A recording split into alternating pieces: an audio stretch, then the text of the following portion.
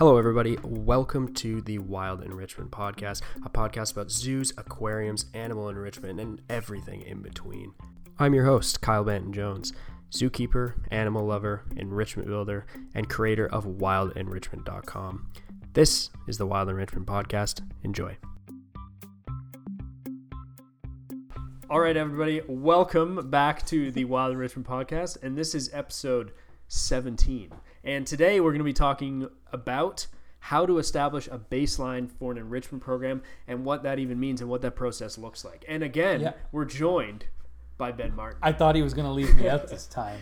No, you couldn't just butt in. Everyone would get confused. I thought we'd established our baseline. This is how the podcast is supposed to go. I messed up the baseline. But again, we are recording this for YouTube. So if you want to watch this episode as opposed to listen to us, if you want to see Ben's beautiful face as opposed to just my beautiful voice, tune in on YouTube and you can see all of that. You can get the whole sensory experience. You can see what Kyle's reading. I mean, there's some books. Half of them are facing this way. The other half are facing. Oh, that Twilight series is right in this. It's true.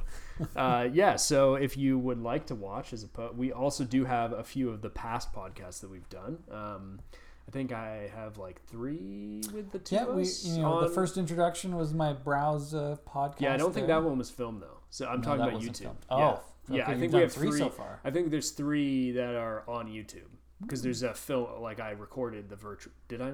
You would have got it.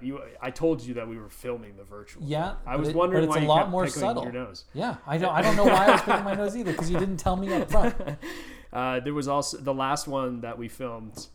Ben had the sun in his eyes the entire time, and he was just rotating around. We filmed at exactly the time that the sun was going down, where I was constantly there was a mirror on my wall that was slowly hitting my eyes every time I moved 1 inch over. Yeah. It would blind me. And so you guys got to watch that in vivid if you want to detail. hear that, if you want to see that is on YouTube as well. These are a little bit crispier because we're not doing it virtual. We are together in once real again life. In my kitchen. So... Turns out that Meta is not going to take over our lives quite yet. Exactly. That virtual, the new Facebook, if you're not keeping up with the news, Facebook changes name. We don't have a news section yet in this podcast. Oh, sorry. Yeah. So, keep it so enjoy the YouTube and this podcast. So, in the last podcast, we talked about, getting your team on board with the enrichment program. Before that, we talked about critical thinking. Everything sort of comes together, and we refer to a lot of the podcasts. So if you haven't listened to other podcasts, you might want to check out a few of those. There's a few, not all of them are super relevant to everything we're going to be talking about, but there are a couple of cornerstone ones that you should check out. And also let's keep in mind, like we're not exactly people that write down everything we're going to say. This is off the cuff, contrary to popular belief. Yep. And my spastic personality and my ability to jump from topic to topic seemingly without connection is quite prevalent in some of these podcasts. And we write down 10 things to talk about, and then we only talk about 1. You padded that list. I tried to get them to write down 5, and it didn't work. Yeah, so we're talking about almost nothing on our list. So we are going to talk about establishing the baseline because that's the title of this podcast.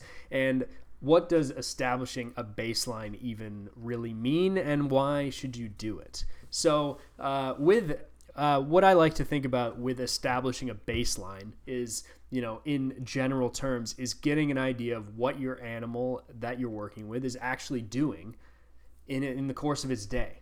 And it doesn't necessarily need to be super complicated, but I find a lot of people will come with enrichment problems and will want to be revamping their enrichment program.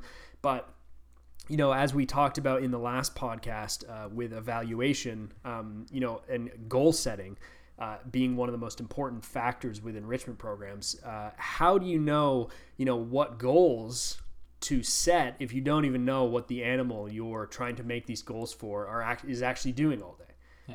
Yeah. So...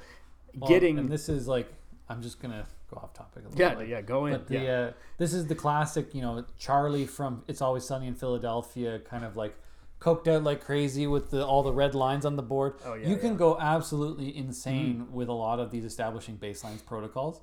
where like some people go like every minute, every 10 minutes, every 15. Truthfully, we're only there for 8 to 10 hours a day. That is the period where you're going to be monitoring, mostly because you actually exist in the world that the animal's in. But like I think you've got trail cameras and stuff. Well, and that's what I'm talking about here with the whole baseline thing is you are seeing this animal how many times through the day, and you're there 8 hours a day or more, but you're not looking at one animal generally for the entire time. Oh yeah. So what a zoo to be in! Animal. That would be a terrible job. You're only looking at it for a very small amount of the time, and you're only servicing that exhibit for a small amount of time, so you really have no idea what that animal's doing for the entire day. What's it doing overnight? What's it doing in the afternoon? What's it doing when you leave the morning? Yeah, so these animals are, they're doing stuff all day and all night, and you really don't have an idea of what they're actually doing and what their activities are. And the reason why this is important is, establishing this baseline is, you could have the goal of, say, promoting this specific natural behavior that you aren't necessarily seeing in this animal, not seeing it in your 10 hours. Not seeing it in your 10 hours, but you're only to find out that this animal is spending the entire night pacing this exhibit. So, your goal... Or even better, like, they're doing that natural behavior just, the hour after you've been trying to force them to do it all day. That's best case scenario, but you could be missing the whole big picture. So, stepping back and actually getting an idea of what the animal is spending its day and its night doing is really, should be like a fundamental thing when you're, starting this goal setting process. And there doesn't necessarily need to be this sort of prompt to do this. Like, you could do this at any time in your enrichment, like in the general care of the animal. Well, and even like, this doesn't necessarily need to be an actionable item either. That's what a lot of people get kind of bogged down, I think, with these behavioral observations and really, the ethograms of it all, like trying to look at time budget analysis. They can go down a rabbit hole really quickly, and then suddenly there's this feeling of like obligation to do something with it. But half the battle is just getting it done so that you have an awareness of what you might not be aware of previously, right? Yeah. Like being able to say, what? I noticed my pack of Arctic wolves. They hike that fence line for 12 hours overnight, and then they fall asleep when I show up. And I've always wondered why they're not engaged in the enrichment I'm throwing down during my 8-hour day. And it turns out that all night they're doing stuff. Yeah. And I think, trying to minute by minute or hour by hour figuring out what the animal is doing is not necessarily what we're saying here. What we're saying is, get an idea of what the animal is actually doing for a period of time. Is it spending 50% of its day sleeping? Is that what you want? Is that good? Is that bad? Is it spending the other 50% pacing? Or is it doing a stereotypic behavior that you don't want? Getting those sort of a few things and measuring connecting them. It even with your day. Yeah. And saying, well, I know my routine is that at 10:30 I have a keeper talk, 12:30 I have a keeper talk. The anticipatory behavior, how long does that go on for? Is it an hour? Is it 2 hours? Is their whole day based around me coming at these 2 times? Is it only 5 minutes? Like, what am I not seeing that the public will be seeing and that the animal is engaging in that I can find ways to kind of help with? Yeah, and I mean, you see it sometimes when you come to the facility that you work at in like civilian clothing, not wearing your uniform, and you're like, oh wow, this is how this animal acts every day. Every day, it's crazy. That shouldn't be something that happens with an animal that you're working with every day, because you should try to be getting an idea of what this animal's doing. And for a lot of people, getting some big fancy surveillance system that you can review the footage on every day is definitely something that is nice to have and that is very useful. But the baseline that's at your disposal is coming to your zoo on your day off, like we just talked about, but making sure you have, do secret shopper style, put sunglasses on, make sure the animal doesn't really recognize That's true. That is a strategy. And like, it's such a great way to do it. Say, I know the schedule. I am now I'm an internal person looking from the outside in, and the animal's not looking for you. They don't know you're there. I think in the ideal situation, a 24-hour surveillance on an exhibit is the best situation, because you can make that part of your routine, scanning through the previous night, or it's daunting when you've never done it before, because then you have 2 years of footage and that you're not gonna go through that. But starting just scanning through the night before on fast forward takes you 5 minutes. You can get a pretty good idea of what the animal's doing. Is it sleeping? Is it moving around? Is it exhibit? What parts of the exhibit is it using? Even having a motion activated camera, so you say, I have it out on the exhibit, they have 24-hour access. I want to see if they come out at certain times, and those blips, it takes you no time at all to peruse through the 5 blips a night or whatever. But if you have 8 hours of footage, you go, I don't need to watch it all. I can kind of peruse through if I want. But I now know that they were actively on camera all night if I can see them walking around. And you start getting this time budget of, active exploration is even just a very generic term. So it doesn't matter if they were playing with the ball at 2:45 a.m. and then they went and had a drink of water at 2:48 a.m. Yeah. You say they were actively engaged in walking around for this many hours or this many minutes. Yeah. And that helps you. And I think, and as you mentioned, if you don't have this fancy surveillance system, the next easiest thing is setting up a trail camera or like a trap camera, whatever you want to call it, you feel like the most used part of the exhibit, the most useful part, or setting up multiple. They're very inexpensive and they're exceedingly useful for the areas that might not have this 24-hour surveillance. Obviously the next best thing is during the day having a keeper watching them all day or a volunteer watching them all day, but that's not necessarily realistic. So surveillance is definitely something you want to have, and it's evidence that, in the last podcast we were just talking about how to get your team on board with sort of interpretation and different interpretations of the same thing. So having that, you could put one of your teammates on observing an animal, but how are their biases coming into effect with their observations? Are they observing things correctly? Stuff like that is very important, and that's something that when you have the actual footage and this surveillance systems at your disposal, you can show this footage to multiple people, or you can have these behaviors highlighted and what you're actually looking for, what success looks like on video, that you can present to your team and get everybody on board. So that sort of ties into the last podcast that we did. So if you haven't listened to that, that's a good one. Episode it's quality. 16. Yes, nothing but quality. Good podcast.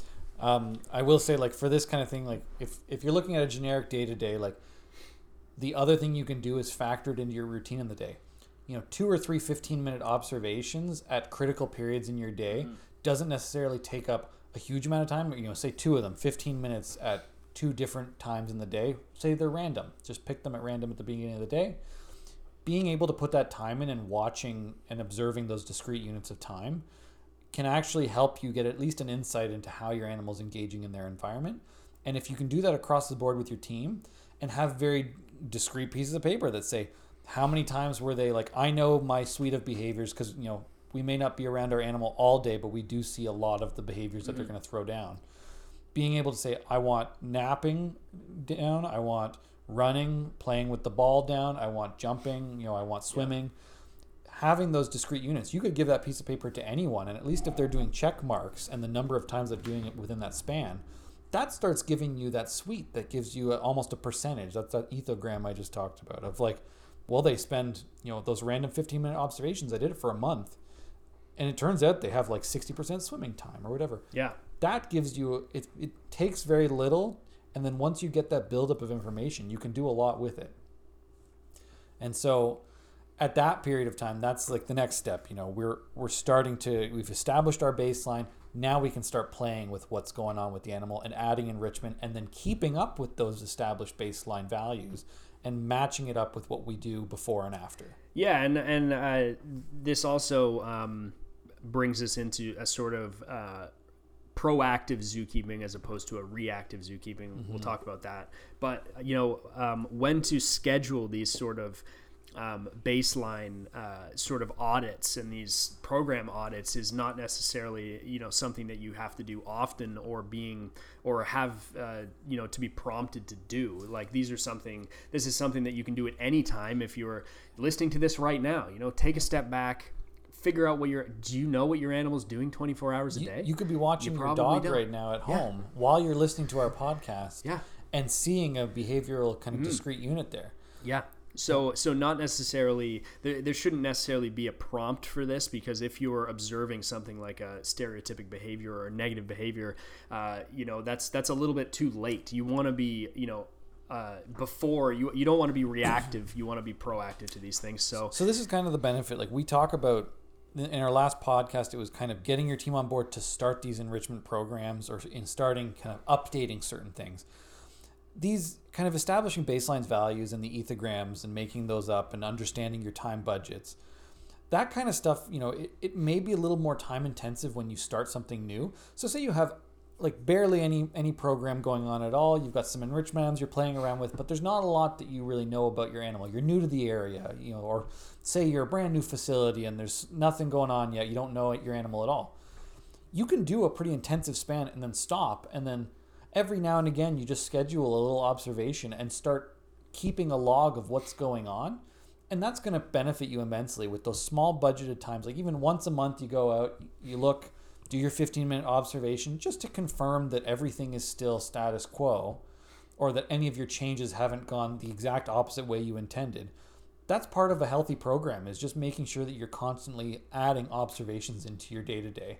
And maybe having those dedicated moments to just fall back on where they're written down. The whole team can look at them. The whole team has an understanding of what they are looking for and what they aren't.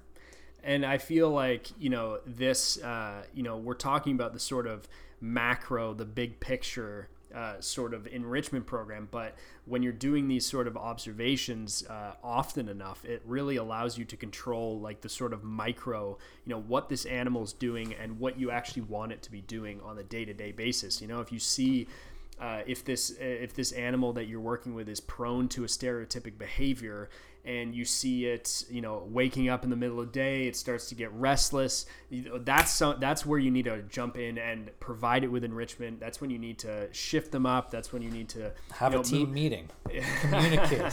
Yeah, absolutely. So, having these sort of periods in your day where you're actually observing the animal throughout the day and actually getting an idea and having this baseline to fall back on really allows you to control what you want to see and really what you want the animal to be doing at any time. If you, as I was saying, if it's getting restless, you feel like these are the sort of triggers for this stereotypic activity, jump in with a training session. You're able to do that. You're not just helpless to watch these things sort of develop. Yeah.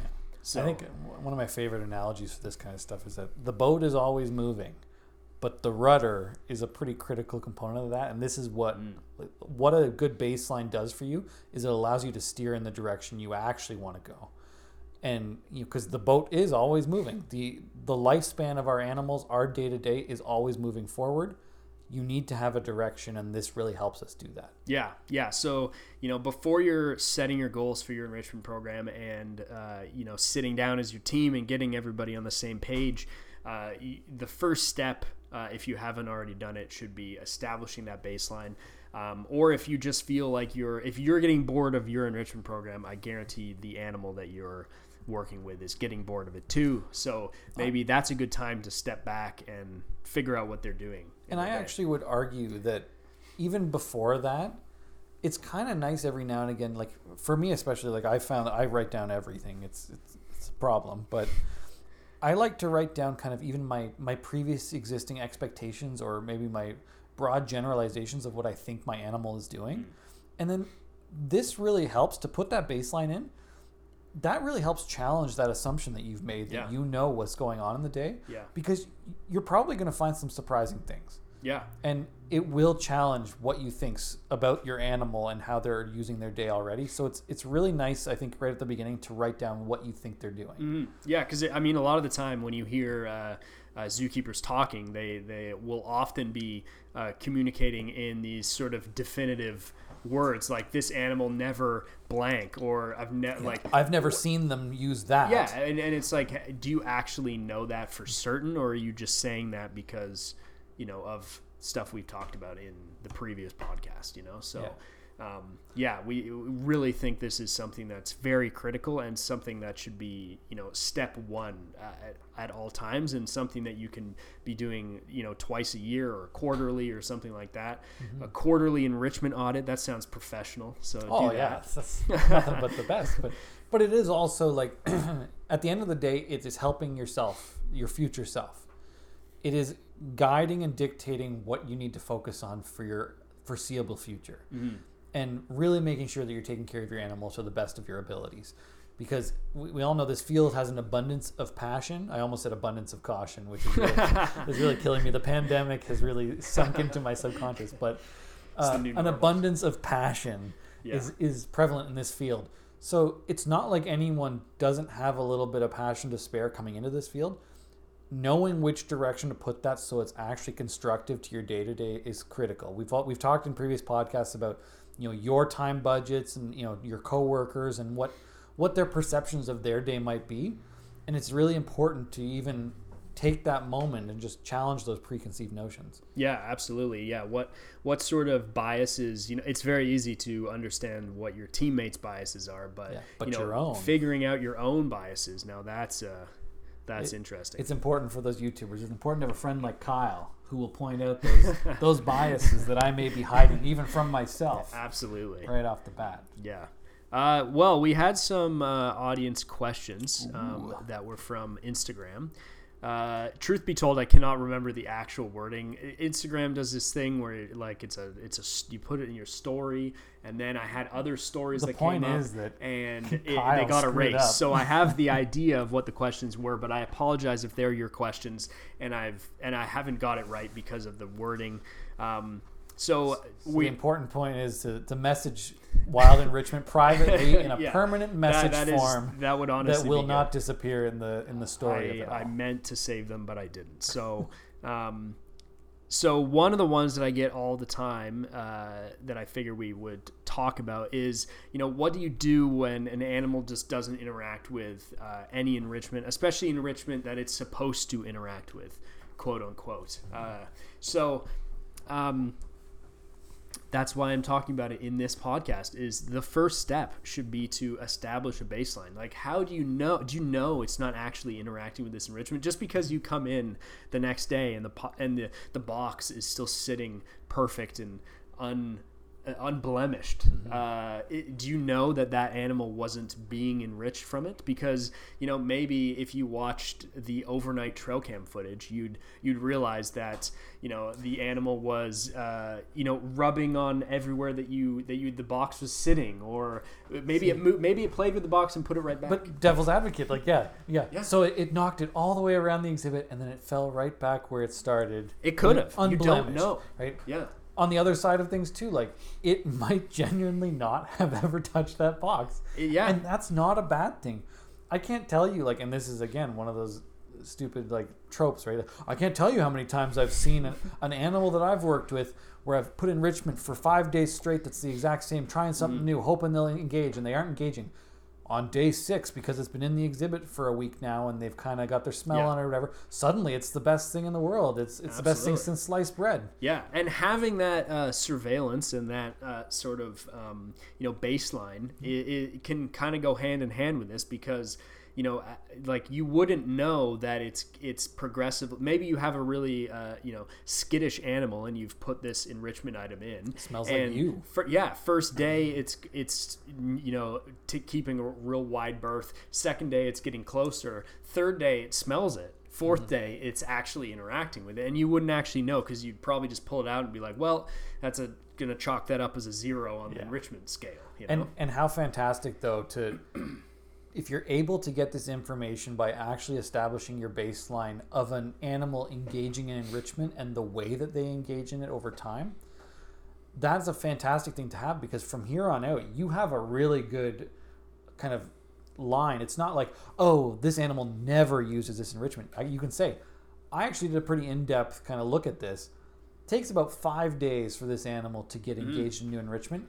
we're going to always make a point, like it's in the protocols now, our team understands 5 days is a minimum requirement to expose them to new enrichment before we start pulling it. Don't just do the one and done strategy and say, well, I've tried everything under the sun and every one day I do it didn't work.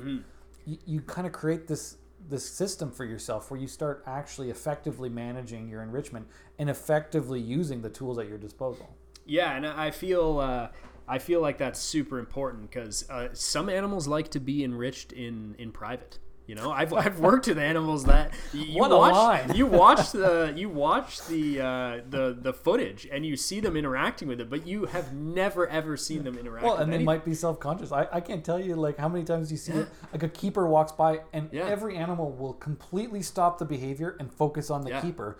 Because that's an enrichment unto itself, is that keeper connection, right? Yeah, there's so many other factors that you're not considering. So establishing a baseline should always be your first step when you're addressing this animal that doesn't interact with any enrichment. Well, and I'll say in like this is just how my brain works for a lot of this. If you're doing enrichment with an animal, say you know the animal pretty well, you've got a baseline going, and they really don't do much. I'm thinking like crocodilians or something, right? Like something that's got a very low kind of movement factor going on already. A lot of this becomes taking a step back, starting to create these discrete variables for yourself, almost like a checklist. Look to podcast 16 for that, and we'll talk about that. But going through and saying, okay, like this animal, I've got a natural history to them. I know that their time budgets generally in the wild are X, right? So that starts to get your expectations out. My next step is then looking at natural behaviors that I want to kind of proliferate within my concrete jungle world here, right? I want to start looking at those and kind of piecing them together. What are my goals? Like we talked about in the last podcast. Then you start readdressing the enrichment that's obviously that's not being used. And you can say, okay, well, where's the disconnect here? What can I do that makes this more enticing? Maybe I need to rub meat on the box to make the animal more engaged, or is there like a certain cologne or something that they're really engaged with that we already have in our collection of enrichment items? And how can we combine these with new items to really make peak them engagement, start them novelty, or at least have the familiarity mixed with novelty? Yeah. And then suddenly you can kind of piece that away, right? Yeah. You take that piece away and the enrichment stands on its own now. Yeah, and one of the other questions I got, which is essentially one of the same questions, is I get a lot of questions about birds of prey. Everybody, birds of prey.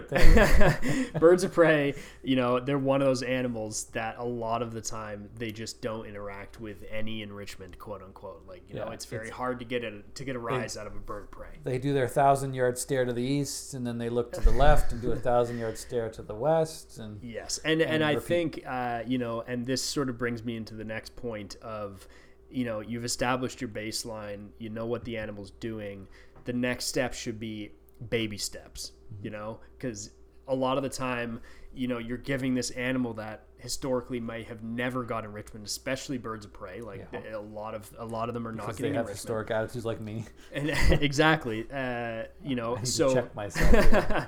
So starting with those baby steps. This is an animal that's never got enrichment. That is, they're typically pretty standoffish. They're not something that's just gonna dive in and start ripping apart a box or something like that. So it could be as silly as, instead of putting this mouse that you're going to give it on a perch, you put a leaf on top of the mouse, because that could be, because instead of if an animal is presented with food that is just getting in a pile every day, it's not necessarily looking for hidden food, because that's never been a reality for it. So getting them in that mindset of, okay, the keeper enters the exhibit, I know they put food out, but where's that food? I feel like that is an extra step that isn't really, I talk about this with like contra freeloading and stuff, but in general, that's going to be your main enrichment opportunity, is food-based enrichment for a lot of these animals that don't interact with everything, because they're eating, so that's your sort of entry level point. That's your previously existing enrichment. Yeah, absolutely. So getting them in the sort of, some animals that you do contra freeloading with, in particular, where you're getting to that, they're not getting any free food. They're working for all of their food. I've worked with some where you walk in their exhibit for no reason. I forgot this in the exhibit, or I'm just gonna check the bolt over here. Mm-hmm. You walk in and you leave, and then you look at the animal, and they're like looking all over the exhibit for food. That because they're like, he was in here. He was in here. It has to be. I know. There's got to be food in here. So eliciting that response to start, and to really it's the same when you're training an animal. Like everybody knows these things with training, but it doesn't really translate over to enrichment a lot of the time for whatever reason. Like if an animal's not understanding a behavior, if they're not understanding the behavior, you take a step back and you break that. Like if they're not raising their paw, then you just get them to put the paw off the ground. Like you break it down further. It's a split-second thing, and it's so breaking it down more and more and more and more until they start to engage, and then slowly increasing the difficulty. In terms of this baseline strategy, when you're talking about this here, like it's important also to understand your role in that baseline. Like how are your interactions determining behaviors that you're having in the day? So we're talking about birds of prey here. If you only ever go in that exhibit because they're flighty or something, or like you're not taking them out for a show, or like whatever's going on in that bird's life, if those interactions are purely food motivated, you are now a trigger for an enriching opportunity for them, and you can start playing with those variables. They're in your control. You go, I bring food in, I am a thing that is enriching to them because I'm a trigger now, so I'm able to start playing with that. Okay, well maybe I go in 3 times a day now, and only one of those times I actually put food down. So they're constantly scavenging now. Yeah, absolutely. But I've changed my routine to be enriching to that animal.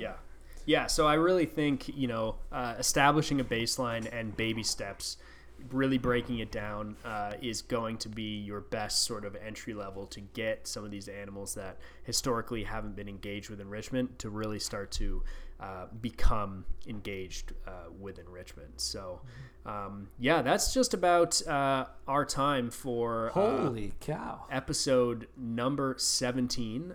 If you would like to ask a question or have any topics that you'd like to suggest or anything for Ben and I, we're at Wild Enrichment on Instagram and Facebook. You can go on wildenrichment.com. There's a contact us page there. It's Kyle at wildenrichment.com is the email there. If you would like to address Ben specifically, you can do that from any of those platforms as well, and I'll be sure to forward it on to him. I always appreciate fan mail. Absolutely. Who doesn't? So, or haranguing. If you have anything, any problems or anything like that you'd like to talk about with enrichment, definitely feel free to reach out to us. So thank you again for listening, and we will see you again next time. And if you have any ideas for what we should talk about next, feel free to reach out, please. Absolutely. We are always looking for fun things to talk about. Absolutely. All right. Until next time, guys.